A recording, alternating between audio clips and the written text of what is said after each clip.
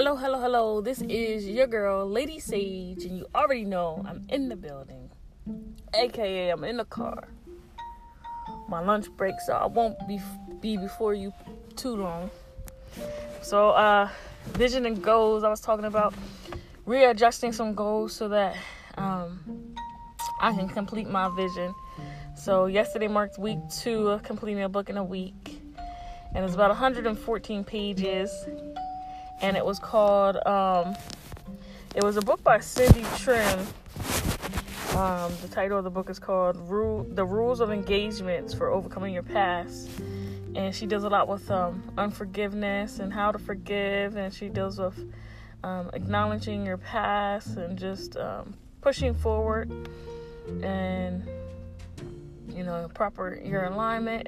There's a lot of great tools and resources in that book, and I'll do a podcast a little later, really just talking and kind of doing a book review of the rules of engagement for overcoming your past. But as I was reading the book again, I went through the spews of forgiveness and just really reached out to some folks who I haven't had a chance to connect with in a while, and just reconnected and make sure that my unforgiveness will not affect or keep me stagnant in my calling that God has called me for.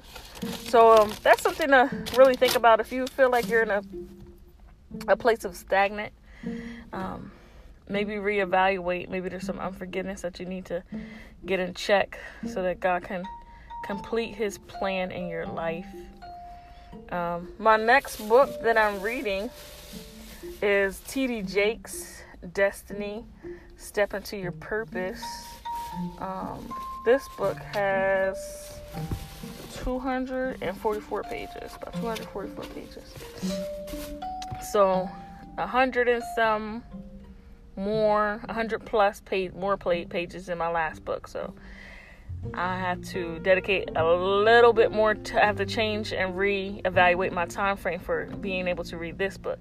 One thing that I have learned about reading a book in a week is that you definitely, especially to be consistent with it, you definitely have to make sure that you're setting aside enough time to complete the books in a timely fashion.